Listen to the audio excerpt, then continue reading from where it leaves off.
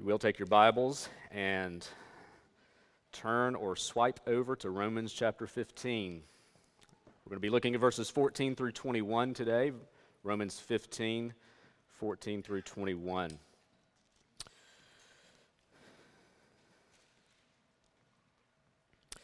We'll begin reading in verse 14. These are the words of the Apostle Paul written to the church at Rome, inspired by the Holy Spirit. Paul writes, I myself am satisfied about you, my brothers, that you yourselves are full of goodness, filled with all knowledge, and able to instruct one another. But on some points I've written to you very boldly, by way of reminder, because of the grace given me by God to be a minister of Christ Jesus to the Gentiles in the priestly service of the gospel of God, so that the offering of the Gentiles may be acceptable, sanctified by the Holy Spirit. In Christ Jesus, then, I have reason to be proud of my work for God.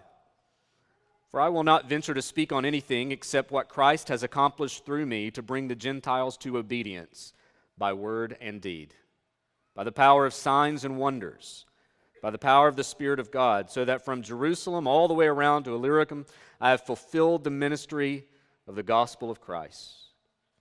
And thus I make it my ambition to preach the gospel, not where Christ has already been named, lest I build on someone else's foundation, but as it is written, those who have never been told of him will see, and those who have never heard will understand. Let's pray together. Lord, would you indeed help us to see today and help us to understand? Father, would you come and meet us now, and by your Spirit give us understanding of this word, that we might be encouraged, convicted, and made more like Jesus. We pray this in his name. Amen. As Jeremy mentioned in his prayer a moment ago, I'll be leaving this Wednesday to fly down to Brazil to spend some time with some brothers and sisters there. And as I was thinking about that trip, my son Colin is going with me. It's his first time out of the country, I think first time on an airplane, and so I've been thinking a lot lately about flying. And many of you fly, some of you fly weekly, and a lot of travel that goes on. And you know, there's a lot of things that go on an airplane when you think about just the process of flying somewhere. And one of the things that's always stuck out to me is the 30 to 40 minutes before the plane lands. The captain or someone will typically come over the speakers to inform you that your plane is now engaged in its final descent to your destination, to your location. If he's a good captain, he'll give you the weather report, so you know how to pack, I guess, if it's too late. I don't know. But, you know, when you think about that period of time, they come over and they prepare you for that landing. It seems to me that that's the longest part of the flight. Once he's told you you're about to descend into your destination, it seems to me that it takes forever to actually get the wheels on the ground from that moment. It just seems like maybe your anticipation's built up more now, and it just seems like a long time from when he says we're about to land to you actually land. Sometimes 30, 40 minutes. Well, I was thinking about that, and I was thinking how Romans is like that. Here in Romans chapter 15, beginning in verse 14, we could say that we're beginning our final descent to land this plane of Romans. As I pointed out last week, verse 13 sounds like a good ending, doesn't it? Sounds like a great place to kind of wrap up the letter. May the God of hope fill you with all joy and peace in believing, so that by the power of the Holy Spirit you may abound in hope. The end. Yours truly, Paul. But it's not the end. In fact, we have several verses left. We have another chapter indeed to consider. And as Paul has kind of wrapped up his main argument, there's still some flying to do. There's still some things to happen before the letter comes to its appropriate end in chapter 16. In fact, this final descent is going to take us, I think our last sermon in Romans is scheduled to be November the 18th. So we still have 4 more Sundays after today to look at some material in this very important letter. And what a letter it's been. As we consider the structure of this book, we've gone from the doctrinal to the very practical, and today we could perhaps say we're moving to the personal. Paul has written at length about the gospel. He has written at length about what the gospel calls us to do and how it informs and shapes our living together as brothers and sisters in Christ. And today we get into a section of the letter here at the end that's kind of like an epilogue, if you will. He's making some very personal remarks, and he's beginning to speak directly about his personal ministry in the past and what he's anticipating in the future. So he concludes this letter, and one of the things that he's wanting to do here, he's wanting to remind them again of the rationale for writing the letter that he wrote. And in so doing, he's wanting to remind them of the authority behind his writing. And so here in chapter 15, the latter half of chapter 15, he does a couple of things. In the text that we'll look at today, he kind of looks back at his calling and past travels that have brought him to the place he is today. And then next week, he's going to look ahead to his future plans, his ultimate desire to get to Rome in order to get the gospel to Spain. Now, it's important to remember that Paul has endeavored to preach the gospel and plant churches all throughout this region, this Roman Empire, if you will. A lot of work that he has been part of in Asia Minor, in modern-day Turkey and Greece, and that initial area, and there's more work to be done. But his goal now is to get to Rome. One of the things that he wants to do is he wants to visit the believers there and encourage them. But he also wants to set up kind of a home base so that he will have a launch point to go on to Spain. Kind of a Antioch 2.0, if you will. Kind of a missionary sending city, to have a church there that he can be based out of in order to see the gospel go further. And so one of the things that you see here in chapter 15 is you get a little taste of Paul's missionary heart. You get a little bit of taste of his ambition to be used of God to see the gospel advance among the nations. Indeed, these verses bleed mission. And we know that Paul was perhaps one of the greatest missionaries that's ever lived. And so when we read these verses, you can't help but think, well, these are some personal comments that Paul's making about the believers in Rome, and also you basically see a travel log, kind of where he's been and where he's hoping to go. And so what does that mean for us? How can we be helped by a travel log written a long time ago with a man that had a very unique and distinct calling to be a missionary to the Gentiles? One of the things that I think that we can take away from this part of the letter is that a people who are saved by the gospel and a people who are shaped by the gospel will be compelled to be part of sharing and advancing the gospel. A people who are saved and shaped by the gospel will be a people also compelled to share and to spread the gospel. There's not so much a driving imperative here for us to be exhorted by in these verses. After all, these are Paul's travel plans. But I think when we read this, as we get a little taste of his missionary zeal, there are some important observations or principles, we could even say, that we can glean from and take from Paul's own heart, because you're not called to be Paul. There's a lot we can learn from him, but he had a very unique calling, a very specific calling to a specific part of the world in a specific time. And so while we can say there are some things that we can mimic in Paul's life for sure, there are some unique things related to his calling that may or may not be repeatable.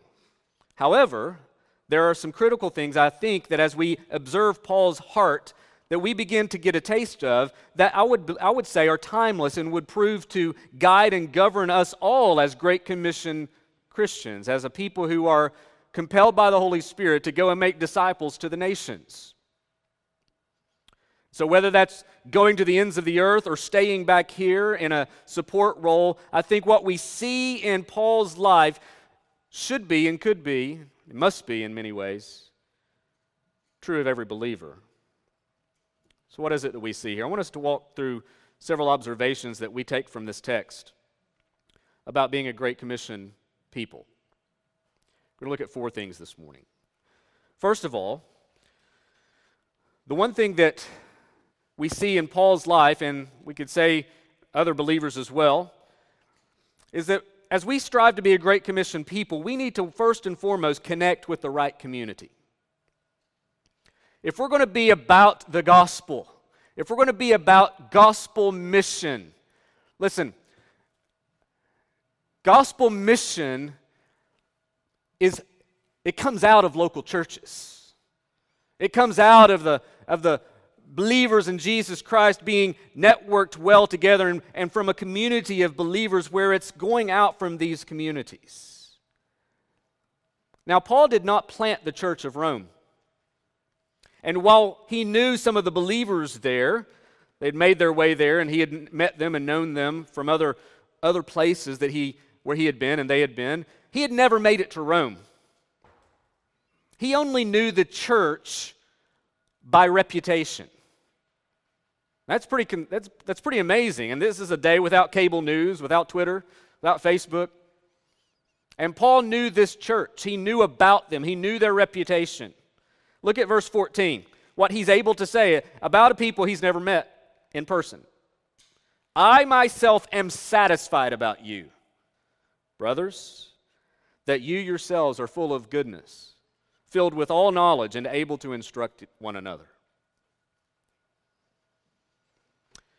Paul has written at length and very boldly on some important matters in this letter. And some believe that Paul is almost apologetic in his tone here. Not apologizing for what he wrote, but making sure the believers in Rome didn't misunderstand his intent. Obviously, many believers, many Christians in Rome would have already known much of what Paul had written. And so they could have been, you get a letter like this. This is a pretty extensive letter. You get a letter like this, and you could have potentially been taken aback by the length and the boldness of this letter, as if it could have come across as if somehow Paul was doubting their faith, which is not the case at all. And so while Paul has written at great length and at great depth about the gospel and exhorted them to live out the gospel in community together, he wants to reassure them that he's not writing to correct some fatal error in the church, or he's not writing to necessarily address some significant division in the church. He's writing to encourage them and to remind them, but to also say, listen, I am satisfied what I hear about you. I'm encouraged, Christians in Rome. I'm encouraged to hear what's going on, that you're filled with all knowledge, that you're full of goodness, and that you're able to instruct each other in the truth. Remember Paul's objective. We're going to see that later on in verse 24. He says, I hope to see you in passing as I go to Spain and be helped on my journey there by you, once I've enjoyed your company for a while. So there's a little taste to Jeremy's sermon next week. That's all I'll say, Jeremy. But he's hoping to get to Spain. And it's important to Paul that he connect with a healthy church from which he can continue his missionary strategy. So Paul zeroes in on Rome. Now, why is this? It was certainly, we could say, it was a very strategic city in the world at that time. I mean, it's the heart of all that's going on. But we also can't help but see that much of it had to do with the community of Christians that were there.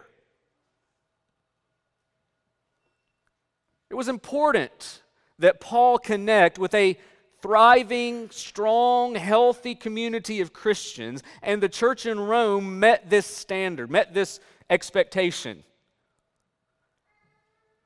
And so then we ask, well, what was it about the church in Rome that caught Paul's eye? What was it that encouraged him, that encouraged him to the point of wanting to go there and enjoy their company for a while so that he could be helped by them to continue his missionary journey? I mean, he's basically saying, listen, I'm encouraged by you. I want to come and spend time with you, be encouraged by you, encourage you as well, and then be sent on and helped by you in my journey to Spain. Well, what was it that Paul looked at this church? Well, one of the things that we could take from this is, even as we're thinking about as Christians today, what is it that ought to be true of churches? What was the characteristic of this church that kind of met Paul's standard for him to partner with? Notice 4 things that he identifies here. First of all, he says they're full of goodness. The gospel has had an impact in the lives of the believers there. That was clear to Paul. We can go back through and his initial greeting and certainly the closing chapters here, we see that Paul was convinced that the gospel had been rooted there and it had an impact on many, many people there. And so what Paul is doing is identifying this strong moral character, we could say their spiritual maturity. Paul sees that about them, and he calls it out. He says, you're full of goodness. He didn't say they're perfect. They never make mistakes. All he's doing is he's observing the fact that they were a people who seemed to genuinely hate evil and delight in righteousness. There didn't seem to be a major conflict or division, although he wanted to make sure that relationships between the weak in faith and strong in faith were being encouraged. But they seemed to be a church known by upstanding moral character, that they were generous and kind. We could go back to Romans 12, verses 9 through 21, and say that all of these things that he says here about the marks of a true Christian were true in Rome. They loved each other, cared for each other, contributed to the needs of one another. On and on we could go. They were full of goodness. They were known by their character. Number 2, he says they were filled with all knowledge. Not just a knowledge in general, but a deep awareness and understanding of God's truth, specifically the gospel. Listen, this was no lightweight church, especially when it came to doctrine. It was a church that was grounded in truth. It was a church that was hungry to grow in that truth. Now listen, they certainly didn't know everything there was to know about God, about the gospel. I mean, the letter itself demonstrates that they didn't know everything that they needed to know. But there was a doctrinal stability there that was important, that undergirded them. So they were filled with all knowledge. Notice the third thing.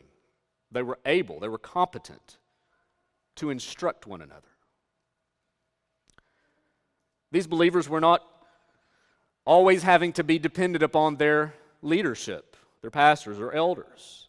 The Christians in Rome were able and competent regarding matters of life and doctrine. They were able to encourage and warn and advise, give counsel to each other.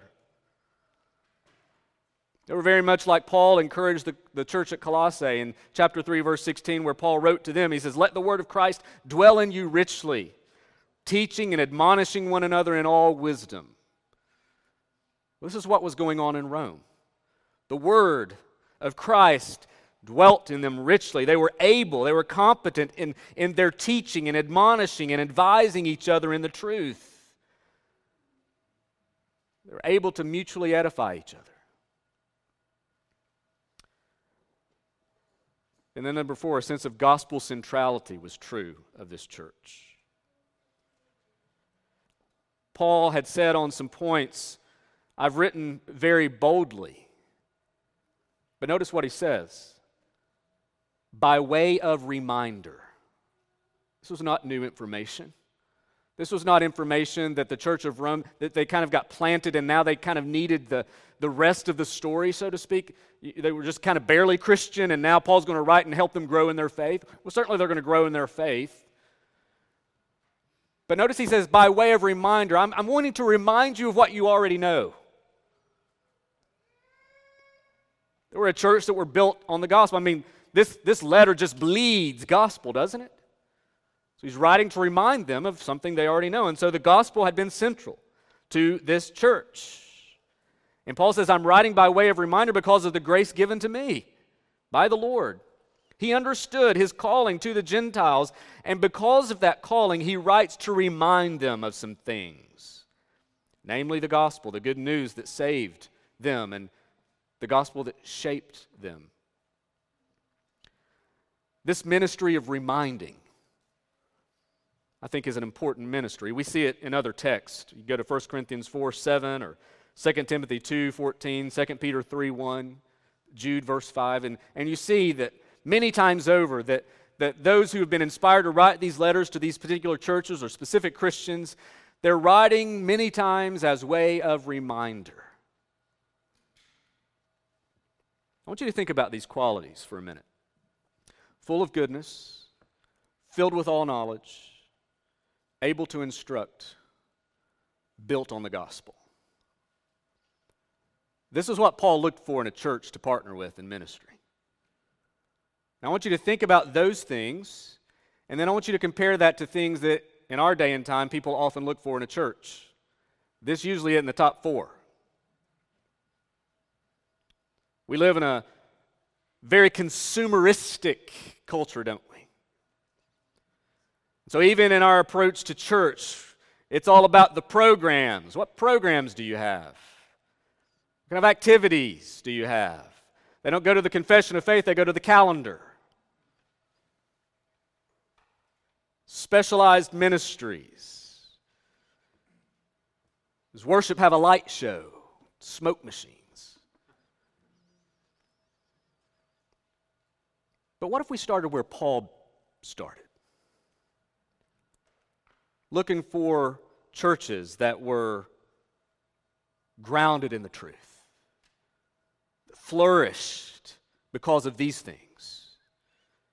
Brothers and sisters, I think it's just a reminder to us that if we're going to be committed to the Great Commission, which all believers should be committed to, then we all need to be part of and connected to healthy churches. And all of these are qualities that are signs of health in the life of a particular congregation. Moral character built that flows out of the gospel matters. How you live matters. What you believe matters. Somebody pointed me just this week to a report that came out of Ligonier Ministry called The State of Theology. You can go to this website, thestateoftheology.com, and just read the report there that of evangelical Christians in America, of some of the things that they're believing today. Just a couple, just to kind of whet your appetite a bit, a couple of the findings.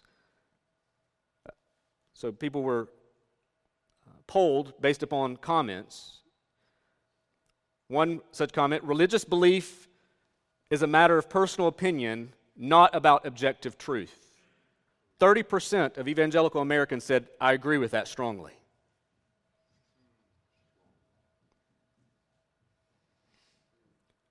And those that believed that somewhat were 30%. So 60% agreed that religious beliefs built upon personal opinion, not objective truth. I mean, there's a bunch of these. About the holiness of God, even the smallest sin deserves eternal punishment.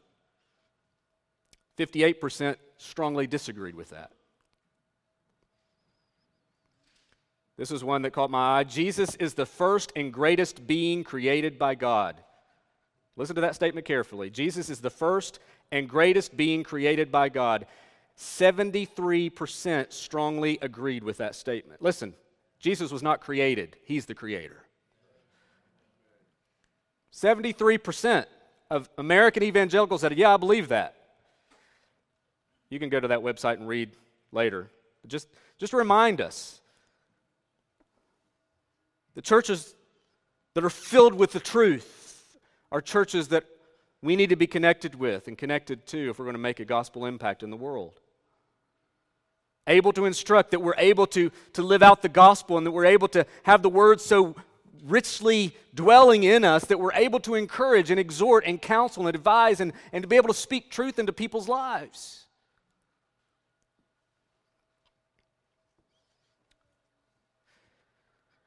Friends, it matters that we're connected with the right community.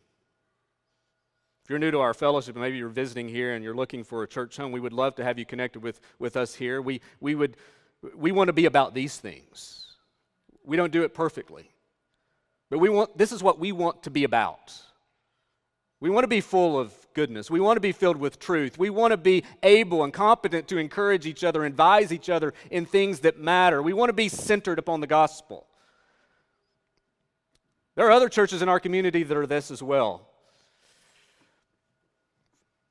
Find one of us and connect there. Pour your life into those ministries. So who you connect with matters. Number two, if we're going to be faithful in the Great Commission and the work that God has called us to do, we need to see worship as the proper end. Look with me at verses 16 through 18. Paul had just said, I've written to you very boldly by way of reminder, by the grace given me by God, to be a minister of Christ Jesus to the Gentiles. Notice what he says, in the priestly service of the gospel of God, so that the offering of the Gentiles may be acceptable, sanctified by the Holy Spirit.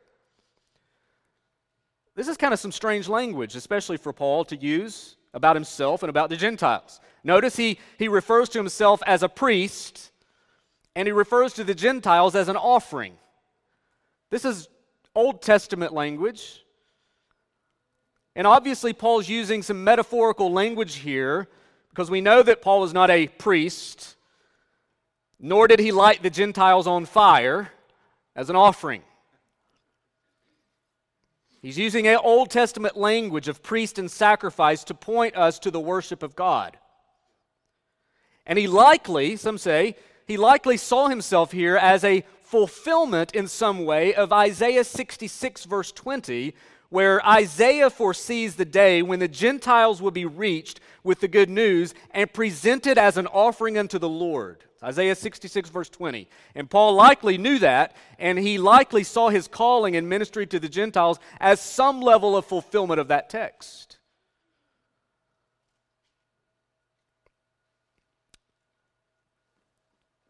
In short, Paul is using this Old Testament language to highlight the goal of his ministry, which was to glorify God through the conversion and obedience of the Gentiles. One way that we could say it is that Paul was a worshiper seeking more worshipers. He saw himself as one who had been called of the Lord to go and pour himself out among the nations so that he could present the nations as something pleasing to the Lord, their conversion and their obedience. You see it there in the text. So that the offering of the Gentiles may be acceptable, sanctified by the Holy Spirit.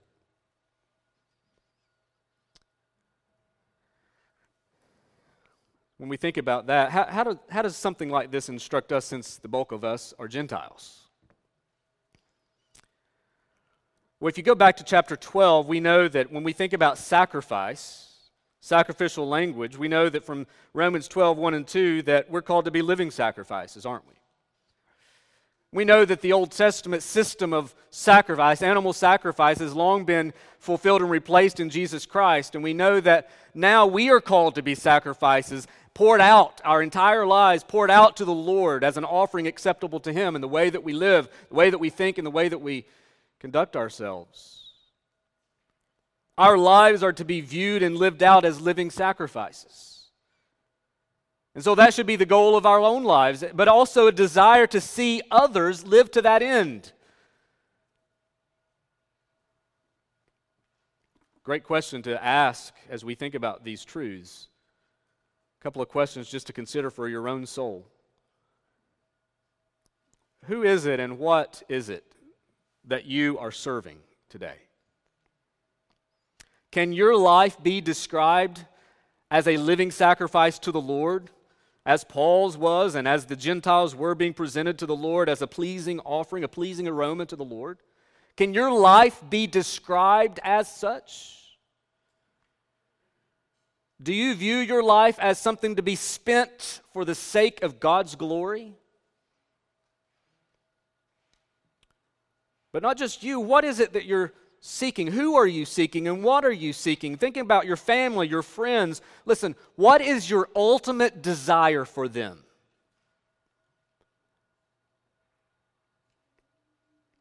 Friends, we should desire to see the ongoing fulfillment of God's plan to reach the ends of the earth. We should see the ongoing desire and fulfillment of the Gentiles to be presented to the Lord as a pleasing offering. But that should compel us. That should lead us in faithfulness to go to our neighbors, to go and to be sent and to send others to the nations. Yes, as an act of gospel mission, but as an act of worship. See, our desire and our aim ought to be motivated by seeing more and more come to know the Lord Jesus and to become true worshipers of the true God. I love what he said in his book called Let the Nations Be Glad. John Piper said in the very first chapter of that book, missions exist because worship doesn't. Paul understood that. He understood the reason he's writing to Rome so that he can hopefully get to Spain is because there were people in Spain who did not know God and did not worship Him, and that's what he wanted. He was compelled by that. He was driven by that. And friends, that should be the same thing that compels us and drives us as well. We should see worship as the proper end of our calling as Christians and to be part of the Great Commission. But number 3, we should recognize the power of God in this work. Notice Paul says, in Christ Jesus then, I have reason to be proud of my work. Do you think Paul's going on an ego trip here? No, keep reading. For I will not venture to speak of anything except what Christ has accomplished through me to bring the Gentiles to obedience by word and deed. Listen, Paul was a special man, but he wasn't Superman. Perhaps the greatest missionary ever, but he wasn't the one behind it all. And he wasn't about to take the credit for the successes that he had seen through all of his work. Verse 17, in Christ Jesus I have reason to boast. Verse 18, for I will not venture to speak of anything except what Christ has accomplished through me. Verse 19, by the power of signs and wonders, by the power of the Spirit of God. Paul understood that the power and the ability that led him to be faithful and to see fruit in his ministry had nothing to do with his resume or his capabilities. It had everything to do with the power of Christ and the power of the Holy Spirit accomplishing that work through him.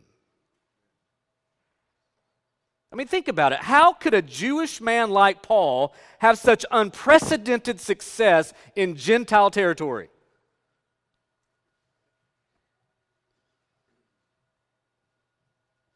Holy Spirit, power of God, power of signs and wonders.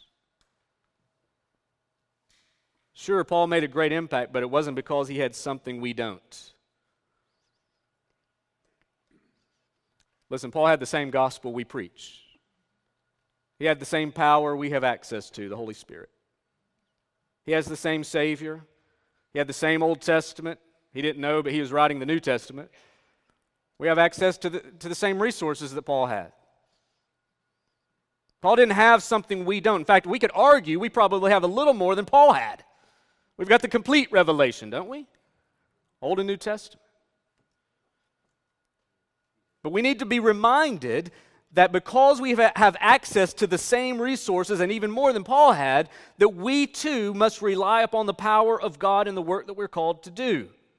I mean, it reminds us of all kinds of things, practically speaking, in our day and time. When we see Paul saying these things, it should remind us that we all need to acknowledge our dependency upon the Lord. I know that sounds cliche and something that we always say as Christians. Yes, my power comes from the Lord. Yes, I need to depend on the Lord, but how are you doing this week with that?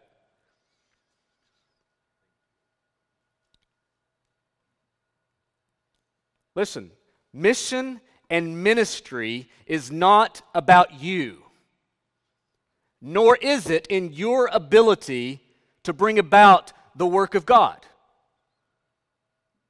You don't have the power to convert people.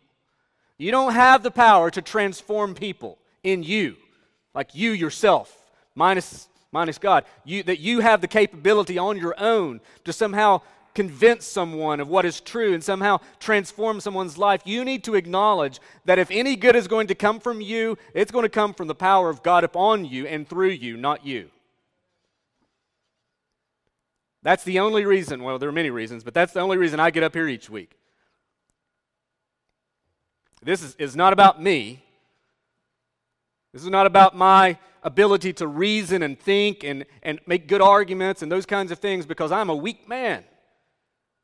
I know that if I get up and I give my best to present the truth to you, that God in His grace and by His power is going to do what He chooses to do in you and through you. So acknowledge your dependency on the Lord, but also be quick to give all credit to the Lord. Listen, it's all His work. He's the captain of the boat, and we're merely His deckhands. It's His work, but He's invited us to take part in the work. Because that should be both amazing and humbling at the same time. That God is doing a work in His world as He has chosen and as He has determined, and it is by His power that work is unfolding, and yet He has invited you and me to be part of it. Paul got that. And because these things are true, it should also lead us to take big risk for the sake of the kingdom, knowing that God is at work. Listen, God's mission cannot ultimately fail.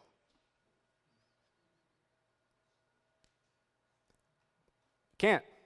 God will do as He said. God's work will be accomplished. The nations will be gathered in. Revelation 5 that I read earlier for our call to worship, that will take place.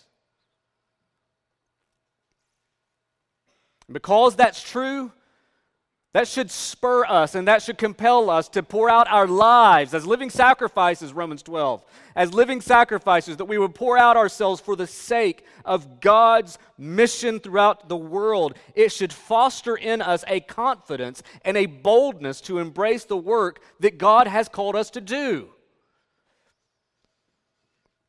Which is going to tie right into my fourth point. We need to recognize God's power, but we also, number 4, and lastly, cultivate the right ambition. So we need to connect to the right community, have a healthy understanding of what church is to be about and what should mark and characterize churches. We should see worship as the proper end. We should recognize that it's the power of God that's upon our lives that accomplishes that work. And then number 4, we should cultivate the right ambition. Notice what Paul says. He goes on.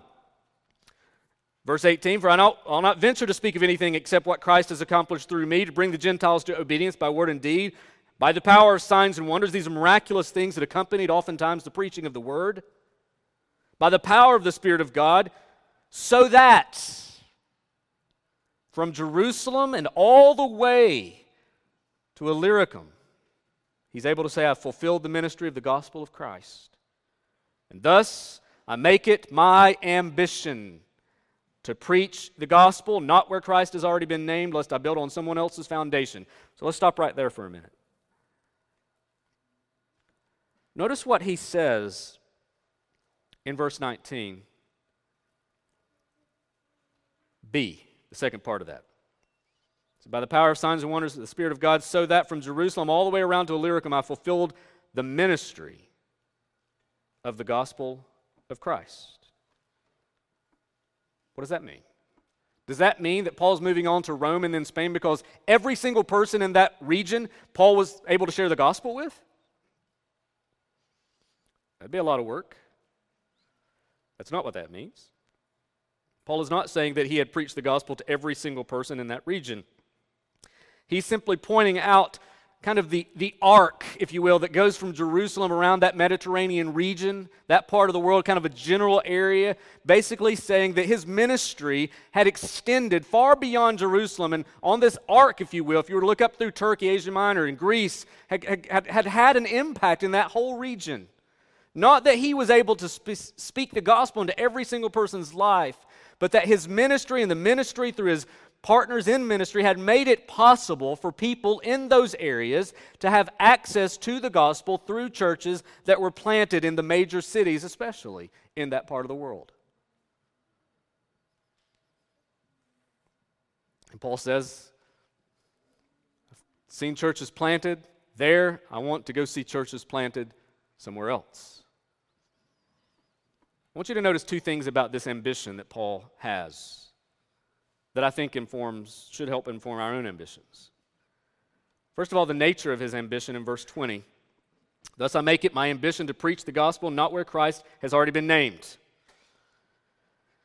Now, this is Paul speaking about his own personal conviction, about his own personal calling. Certainly, there would have still been the need for pastors, for church planters, and for missionaries in this part of the world where Paul and his partners had already preached and been. But for Paul personally, his ambition is driven by a particular focus among the unreached, those who had never heard the gospel, those who had never had access to the gospel. Someone once compared Paul to similar to being like an early American frontiersman who would keep moving west so long as they saw smoke rising from someone else's cabin. It's kind of how Paul is. There's more work to be done. There's more to get to. So Paul's not saying that it's bad and wrong to build on someone else's foundation. That's what we're doing here, isn't it? We're building on good foundation that's been laid before us. In fact, you can find examples of this in the Bible. Apollos in Corinth, Timothy in Ephesus, Titus in Crete. Example after example of building on foundations that have already been laid. But what we do see here is this idea of ambition. While we may not follow exactly the calling that Paul had upon his life to be a missionary to the Gentiles, the circumstances are different. There is, though, something about his ambition that should instruct us. You see, the gospel is the very thing that compelled him to do what he did. Friends, we may not be on the frontier of missions, living among the unreached. But that doesn't mean that our ambition should somehow be less. The gospel compelled Paul to do what he did, and so for us, the gospel should compel us to do what we are called to be and to do today. Listen, some of you need to prayerfully consider going to the unreached peoples of this world. And I pray that God would raise people up, men and women in this church, to go to the ends of the earth. Our kids, our grandkids, some of you who are retired, have the time, go.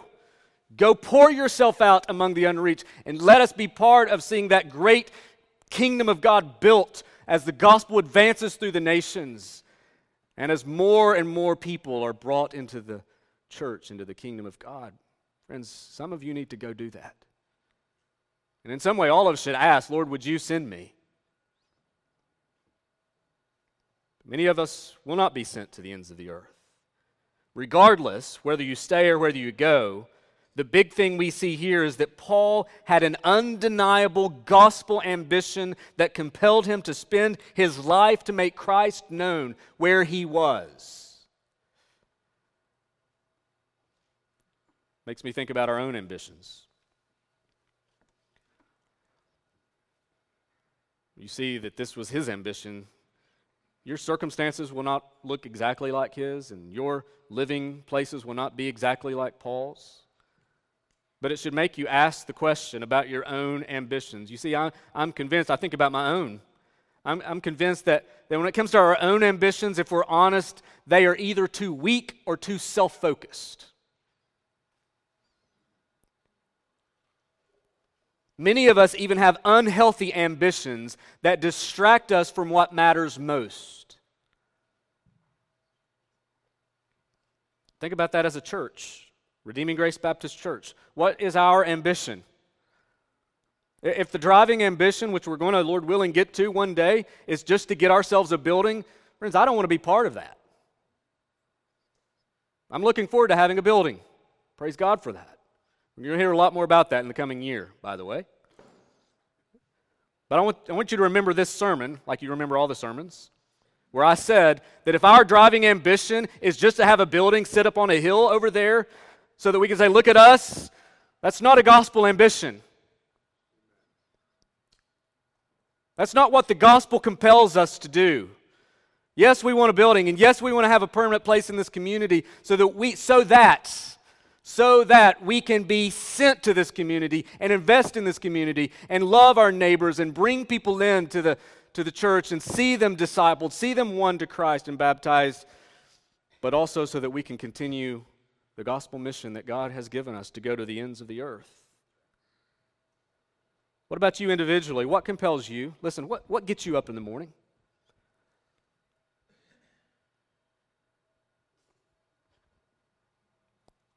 Friends, the gospel ought to be the key driving factor for what we do, no matter where we live or what we do. It doesn't matter what you do as a profession, or even if you're a student, or if you're retired, if you're married or you're single. At some level, the same ambition ought to be stirring all of our hearts. That we ought to have the same large desire to see the gospel proclaimed and see disciples made, no matter who you are. And that, to the glory of God, that ought to be the thing that gets us up in the morning and that drives us on in our work. I mean, why else would we need to be here? I mean, when God saved you, He could have just brought you on to heaven. Friends, it's because you have work to do that He's invited you to take part in. And He's going to provide you the power to be able to go forward in faithfulness. Friends, many of us have the wrong ambition. And that can just be seen easily in the idols that we create in our life, what success looks like, what our bank accounts we're hoping to be, what it is that we spend most of our time doing. If it's not compelled by the gospel, then it's a wrong and unhealthy ambition. So the nature of the ambition matters. You see it with Paul. This is what led him to do. What is it leading you to do? But then there's the source of our ambition. Look at verse 21 just quickly. He quotes Isaiah chapter 52, as it is written, those who have never been told of Him will see, and those who have never heard will understand. Where did Paul get this ambition? It's simple.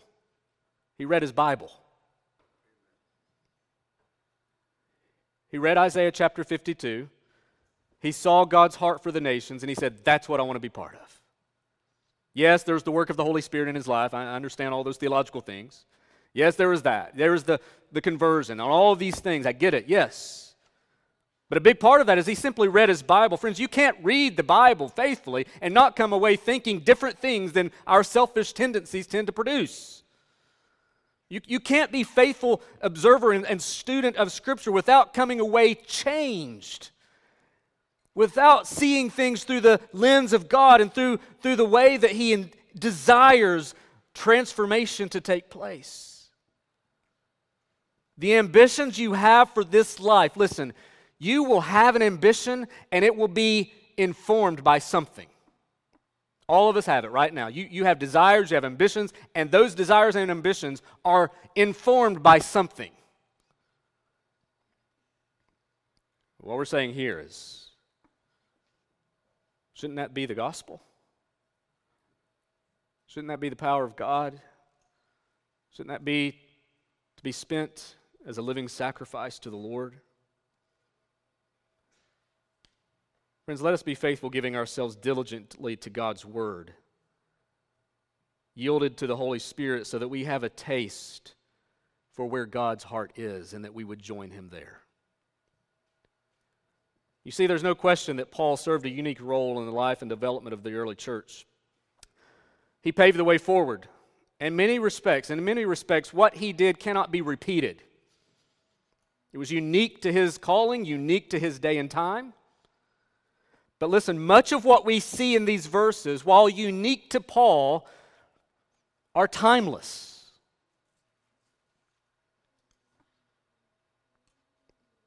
They're good for every believer in every age.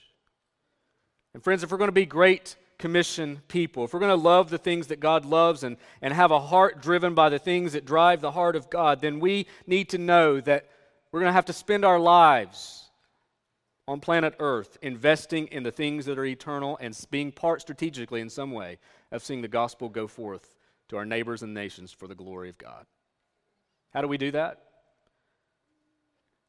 I think you get a little glimpse here. You invest yourself in a healthy local church. You know the goal of God's mission that drives you forward to see God glorified. You rely upon the power that God provides. And you make sure that your desires and ambitions are driven and compelled by the gospel, first and foremost. Friends, let's be that kind of people. Whether we go to the unreached or where we go across the street, let's be that kind of people. Let's look like that. And let's give ourselves the rest of our lives for the calling of God to see the nations rejoice and be glad. Let's pray together. Father, we do thank you for the opportunity we have to see your work, even though we look back to hundreds of years prior, thousands of years prior even. We thank you that we can open the Bible and even through this inspired letter see the heart that you gave Paul. But Lord, it's a heart that was compelled by something we all share. It will lead us to different locations. It will lead us to different ministries. It will lead us to doing different things, most definitely. But the very thing that drove Paul is the very same thing that drives us. So Lord, by your Holy Spirit and by the truth of the gospel, would you shape our desires? Would you shape our ambitions? Would you empower us as your people? Would you help us to see your glory and worship as the goal and the aim of all that we do? And Father, would you help us to do that together as those who covenant together in this local church? Father, would you help us be faithful to the calling you've given us to go forth and make disciples of all nations? May that be true here, and may that be true to the ends of the earth for your glory, we pray. In Jesus' name, amen.